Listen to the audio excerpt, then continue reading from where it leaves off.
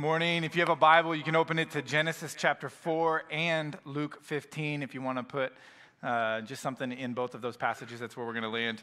And just want everyone to know I spent a little bit of time rewriting Ben's job description to include taking sermon notes if he's going to forget everything I say by the time he gets to lunch. So his job just changed. Hey, what a day yesterday. You see the pictures here. This is from Justin's Run for Hope. It was a great success. God blessed the weather, and many of you were here to serve, participate in the run and the activities, or you just came and hung out, and you got to be around in the community. And on behalf of the Langford family and New Hope, I want to say thank you. This was a really awesome day in the life of our church. A lot of energy in the building, a lot of hope being shared among people. And so we were really excited for it. And thank you for everybody who participated in that event yesterday. You may have noticed that we are not preaching through Ephesians in the summer. We started a series in January through the book of Ephesians, verse by verse, kind of going through. And we landed at the end of chapter 3 last week, and we decided it would be good to kind of come up for air just for a little bit. Like, hey, let's come up and just talk about a few things that might be relevant for us as a church family and in our culture, and spend the summer doing that. So we're going to spend 6 weeks talking through anger. And the reason we're doing that is because we want to have a biblical theology, a biblical framework to understand this emotion that every one of us has dealt with. And so we're going to spend 6 weeks talking through that, different elements. I say that to tell you this. We won't talk about every part of anger in every single sermon. That's why we're doing 6 weeks, because we can't talk about all of it in 1 week. And so today, we're going to just begin this series talking through one element of anger and how it gets rooted in the human heart. Anger and the human heart is kind of what we're going to explore today. Let me pray for us and pray for God's blessing on our study together, and we'll get in. Father, we thank you. Thank you for the church family. We thank you for this opportunity to gather. I thank you for your word,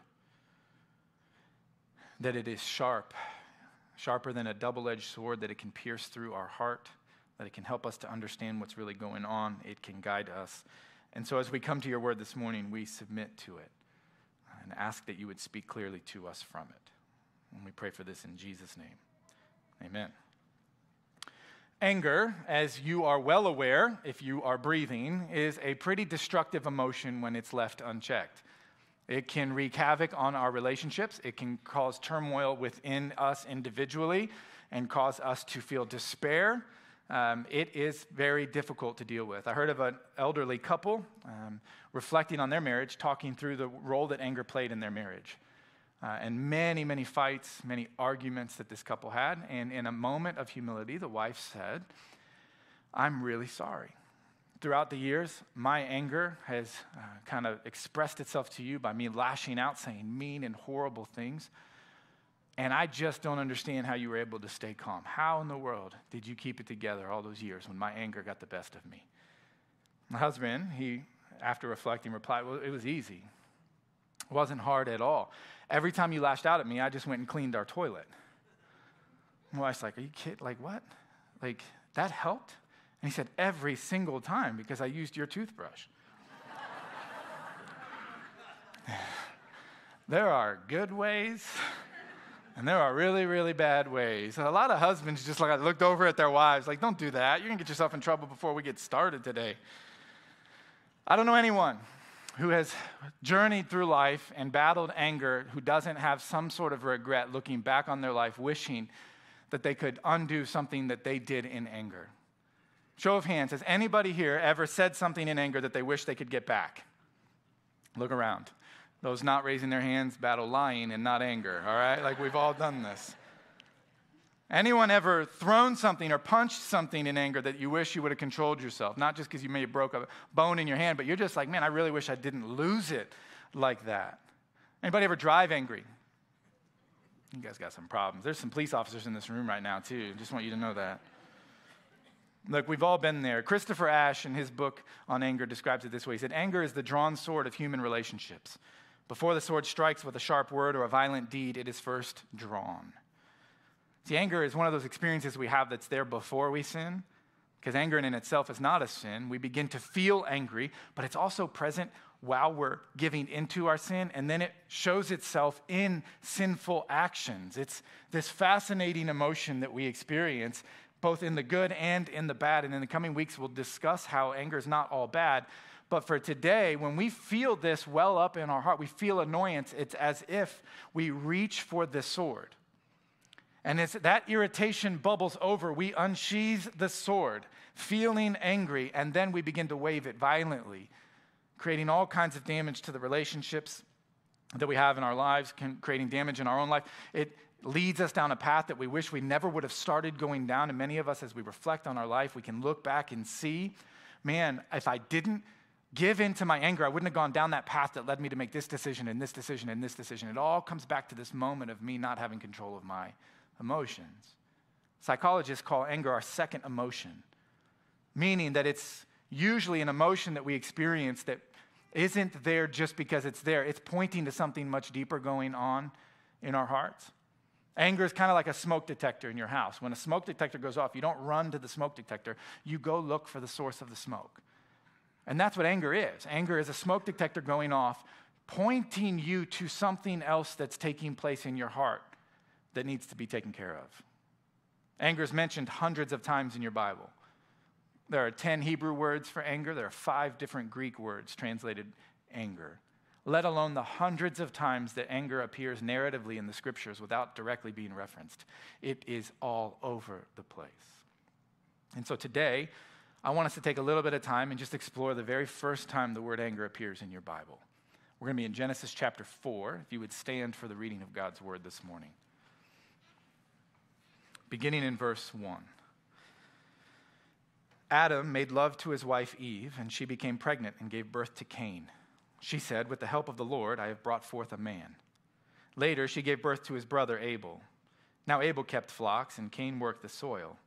In the course of time, Cain brought some of the fruits of the soil as an offering to the Lord. And Abel also brought an offering, fat portions from some of the firstborn of his flock. The Lord looked with favor on Abel and his offering, but on Cain and his offering he did not look with favor. So Cain was very angry, and his face was downcast. Then the Lord said to Cain, "Why are you angry? Why is your face downcast? If you do what is right, will you not be accepted? But if you do not do what is right, sin is crouching at your door. It desires to have you, but you must rule over it." Now Cain said to his brother Abel, "Let's go out to the field." And while they were in the field, Cain attacked his brother Abel and killed him. Then the Lord said to Cain, "Where is your brother Abel?" "I don't know," he replied. "Am I my brother's keeper?"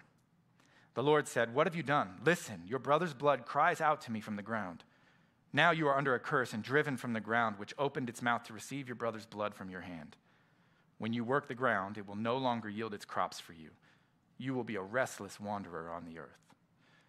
This is God's word. You can be seated. There's a lot going on here in Genesis chapter 4. Really need the context of Genesis chapter 3, where Adam and Eve are tempted and introduce with their poor choice sin into the world for the very first time. Sin is now a part of what God's narrative in all of the world, and it's wreaking havoc on relationships immediately.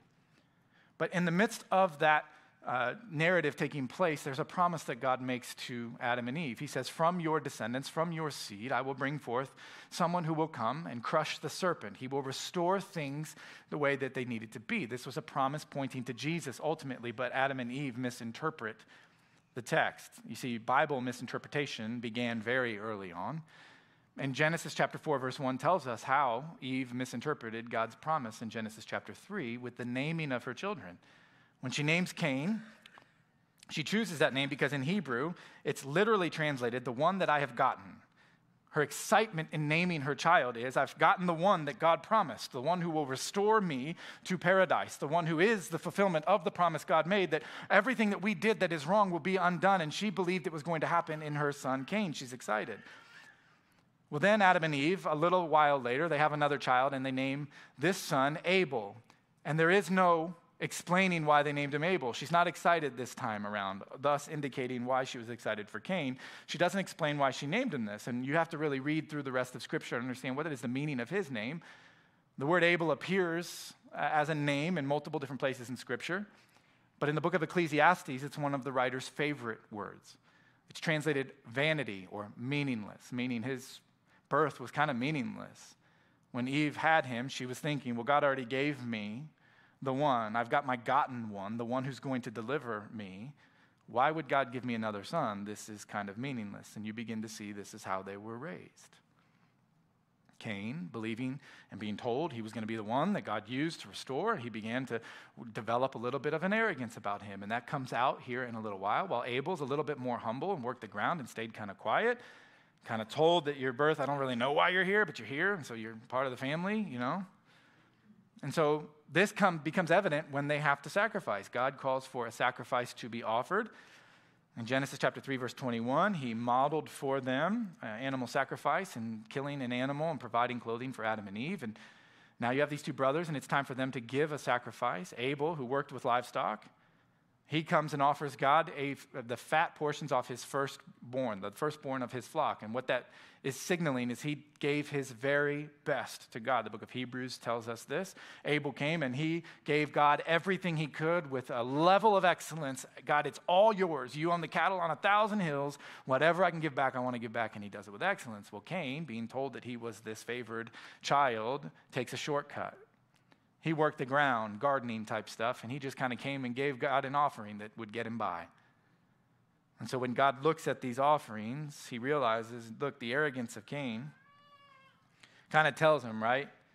Arrogant people don't like blue-collar work. They're not going to do the hard thing. They want to kind of scoot around and get around as quick as they can. And you kind of learn this principle that God opposes the proud, but he gives grace to the humble, so he accepts Abel's sacrifice. And he rejects Cain's sacrifice, their offerings. And then Genesis chapter 4, verse 5, the first time our word appears in the Bible, Cain was very angry. Not just angry, he was very angry, and his face was downcast. First time anger appears, it's because Cain is experiencing the rejection of something that he expected to be handed to him. And then God asks one of the most profound questions in all of Scripture, one that I think should guide us all 6 weeks of this series, one that you should highlight, take note of, and memorize, because it is unbelievably profound when we're experiencing not just the emotion of anger, but any other emotion that has the potential to be destructive in our life. God asks him this question: why are you angry? In other words, what he's saying is, before we go any further, Cain, before we have any more discussion, why do you feel this way? The smoke detector's going off, Cain. Let's find the fire. Something's wrong in your heart, and we need to address what's going wrong. This question is an invitation from God to Cain to choose to walk down a path that would lead to healing. Christopher Ash, again in his book, identifies 4. Many of you would like to correct me already and say that there's more than this, but he identifies 4 triggers that develop into anger in our lives. I'm sure that you could add to this list, but the 4 that he identifies are either things that are taken from us or that we perceive might be taken from us. And as we perceive that something that we value is threatened, it triggers in us an emotion that, if left unchecked, develops into anger. The first thing that we experience is control. I have my dreams, my plans for my life. I want to be able to do things the way that I want to do them. I want to set things up the way I want them to work out, put things into motion, and I want a certain result to come from it. I want my family to look and behave and see me and respond to me the way that I want my family to respond. I want my marriage to look a certain way. I want my career to go a certain path. I like feeling like I'm in control. And when you or anyone else or anything else threatens that control, it triggers in us an emotion that becomes anger. And we begin to battle that anger because what we love to control has been threatened. Things aren't working out the way we wanted them to work out. The second thing that he identifies is possessions and comfort, tied kind of close to control, but really the end goal is my comfort. I want to do things a certain way to create as much comfort as I can in my life.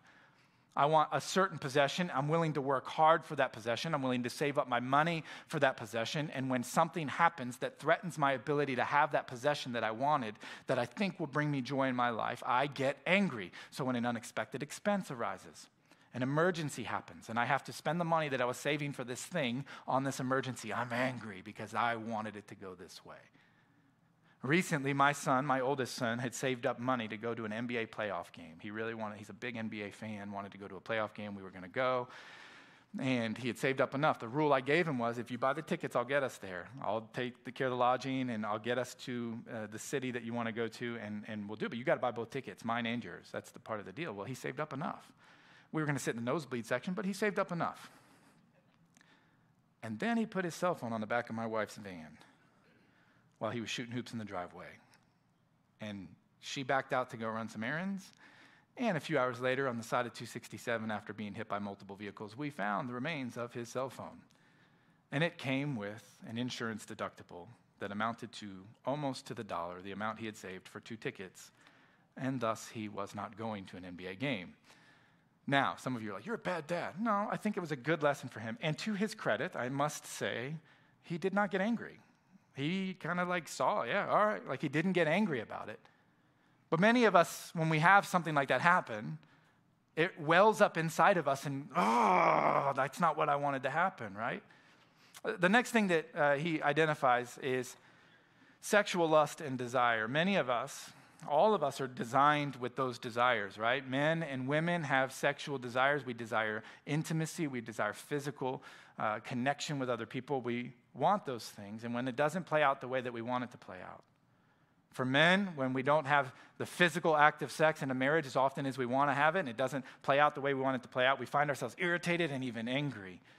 For women, it's more often than not, though not always, an emotional thing. When you don't invest in me emotionally, when you're not putting into me what I need emotionally to make me feel like I'm supposed to feel, then I find myself angry, and there's tension and frustration. Now, this one is interesting because it applies to not just married people, but all people, and it's been distorted by the prevalence of pornography in our culture and romance novels and movies in our culture and misplaced pleasure in our culture. Nonetheless, it leads us to feeling anger when we don't get what we want from these situations. The last one he identifies is reputation.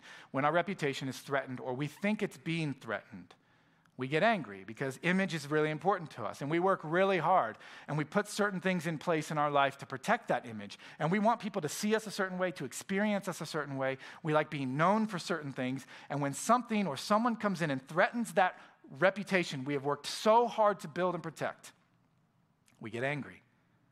And that anger begins to boil up. See, God warned Cain, that anger you're feeling, you need to check it out. He warned him, there's a reason that you're feeling this way. And if you don't take the time to explore the answer to this question, Cain, sin is waiting to devour you. In fact, the Hebrew word that he uses for crouching at your door is literally speaking of a predator seeking out its prey. A picture like this one. You're walking out in the field and you come face to face with this predator that sees you. He's got his eyes on you and he's ready to devour you. I've shared this with you before. When we first moved to Indianapolis, my wife and I, our son Caleb was about 8 months old, and we went to Christmas at the zoo for the first time. And it was a wonderful thing. I really enjoyed it. It was cold out. Again, you know how I feel about that. And so we're there. We're all bundled up, and we go by this tiger exhibit. And Christmas at the zoo, it was getting late, and nobody else was there. It was before they renovated everything the way they have at the zoo around the tigers. And so we're there, and we're standing there, and we're looking. You can see the tiger sitting on the rock. It's just this cool thing, and I hadn't seen it before.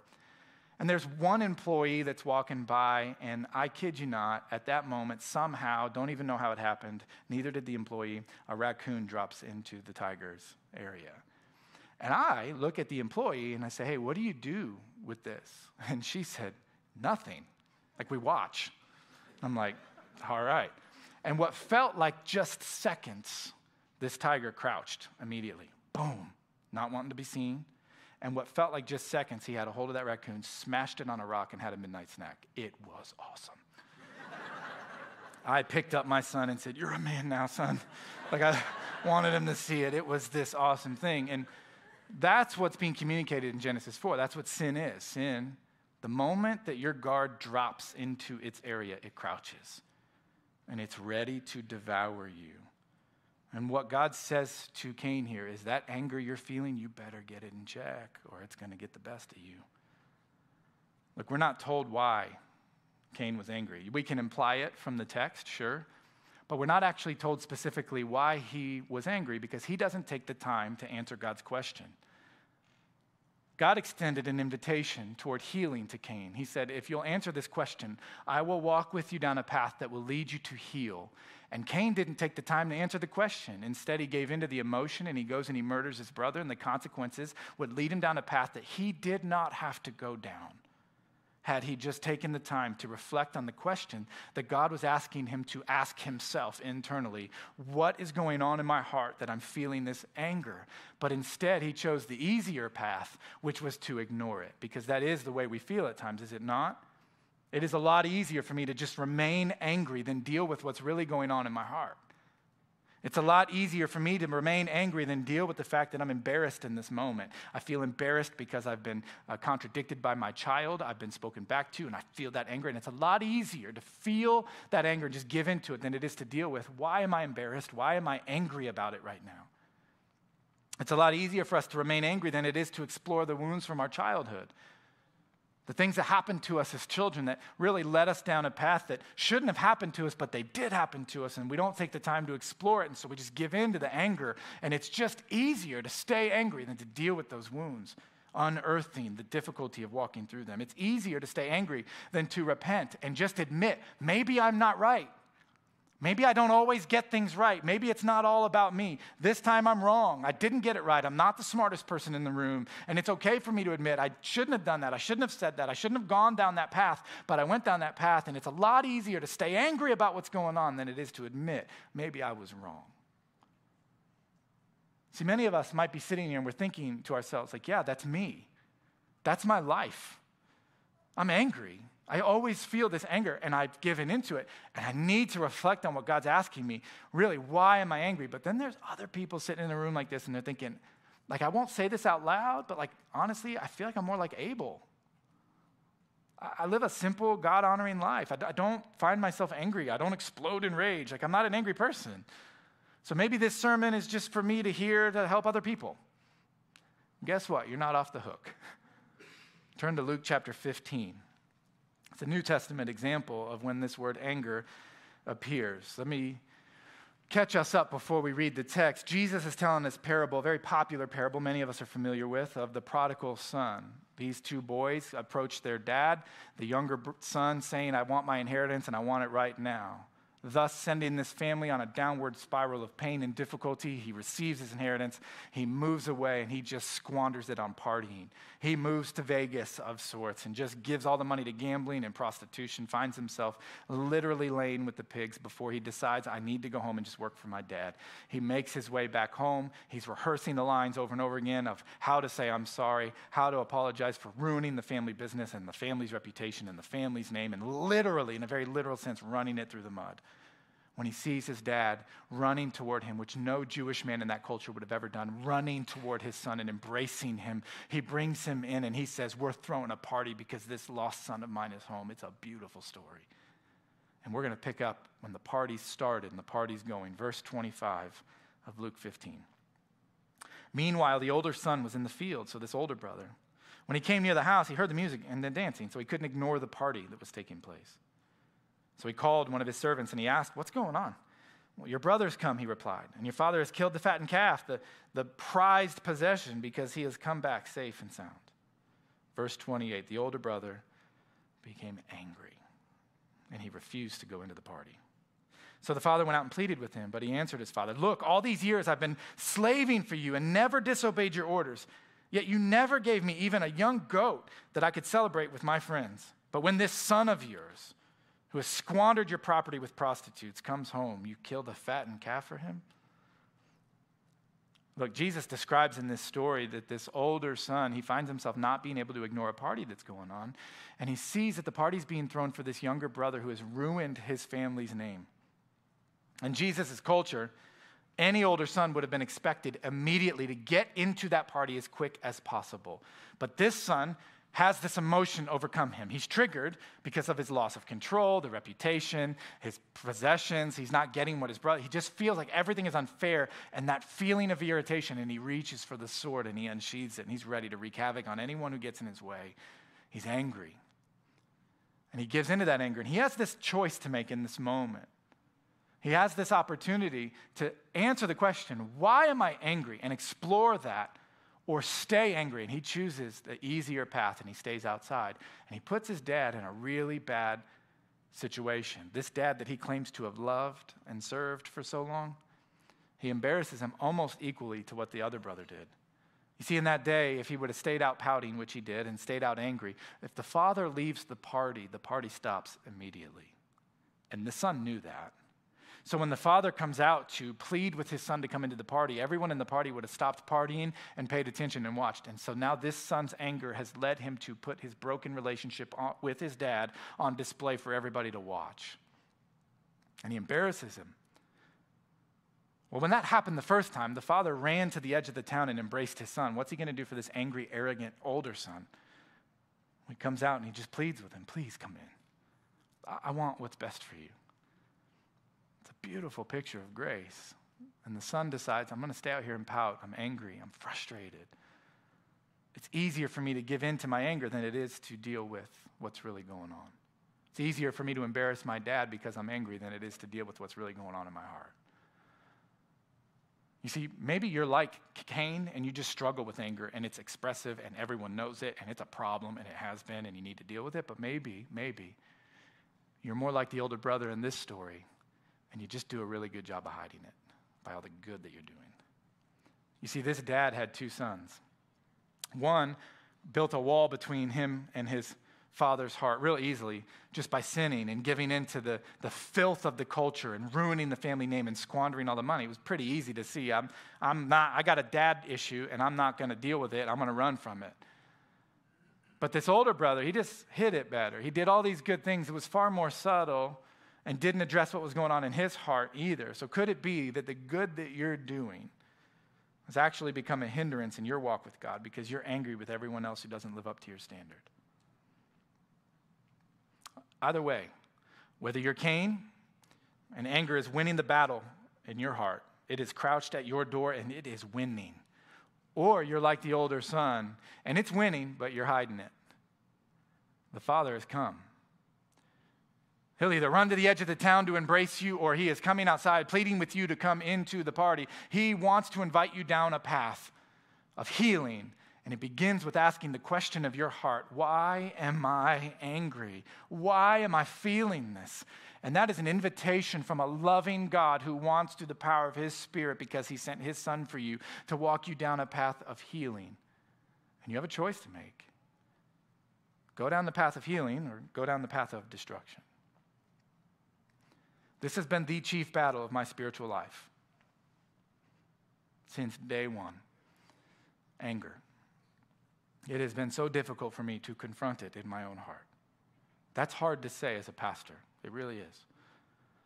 A lot of it stems from my childhood, wounds that I carry with me, memories that just I didn't deal with. Many of my earliest memories involve my own anger. Losing my temper as a child, saying hurtful things that cost me friendships. My anger has been the source of many people's painful memories. It has. You know, when Jesus said, out of the overflow of the heart, the mouth speaks, I felt that.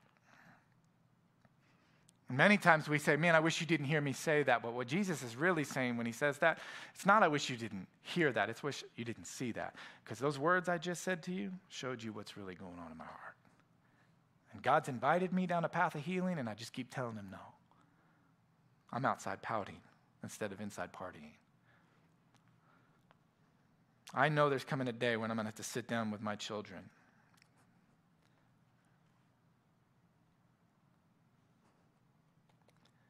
And I'll have to tell them. You know that battle you're having with anger? You know how hard it is for you to overcome that? That's from me. And I'm really sorry. But I'm learning. I'm learning what it looks like to walk down that right path. And I want to share some things with you. I'm going to have that conversation with them. And some of the things I'll share with them come from these passages, comes from this. The first one is this. You can't start down the path to healing if you don't answer the question God's asking your heart. Why am I mad? Why am I angry? Went to a counselor out of state, actually. Went and spent some time in counseling. because I needed to really sort through this in my own heart.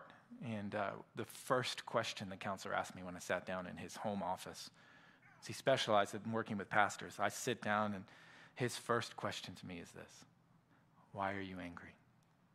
He could see it. He could see it. The next thing I'm learning as I'm journeying down this path is this, that all anger, biblically speaking, should be arrived at slowly. Should be arrived at slowly. If God's response to our sin is to be slow to anger, how much more should that be true of us? How much more should that be true of us? See, when I first became a Christian, the people that led me to Christ, the people that were discipling me, one of the first things that they told me to do was, you need to memorize James 1:19. So I memorized James 1:19 and 20 before I ever memorized even John 3:16. I want you to hear how profound that is, though. They saw something in my life, and they said this: no John 3:16 for this kid. He needs to start out with James 1:19. We need him memorizing this verse, because they could see sin crouching at the door of my heart. And if I didn't begin to understand the impact it was about to have on my life and hide his word deep in my heart, I was going to lose that battle. And so I memorized it. My dear brothers, that's a term of endearment. It's not a scolding. It's an invitation. It's God saying, come down this path to heal. He said, you should be quick to listen and slow to speak and slow to become angry, because your anger, your unchecked anger, will not bring about the righteous, the right living that God wants for your life. It's a profound insight. You know what I've learned?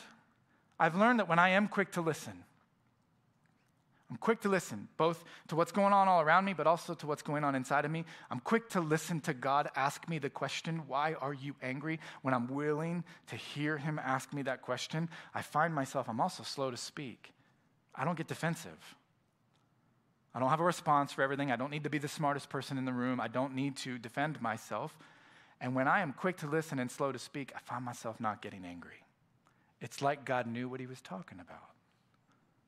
But the reverse is true as well. When I find myself really quick to get angry, I'm running off at the mouth and I don't listen to anybody. It's an invitation to two different paths, and you have to make a choice. When you're feeling that anger well up inside of you because of what's going on in the culture, the decisions other people are making, the life someone else is living, or the bad choices that you've made, you have an invitation extended to you. God is asking you, before we go any further, the smoke detector's going off, let's find the fire. Why are you angry? And it's an invitation to walk down a path of healing, or you can choose to stay angry, run off at the mouth, not listen to anybody. The path to healing is a decision. It's an invitation. And you have to make that choice. Let's pray.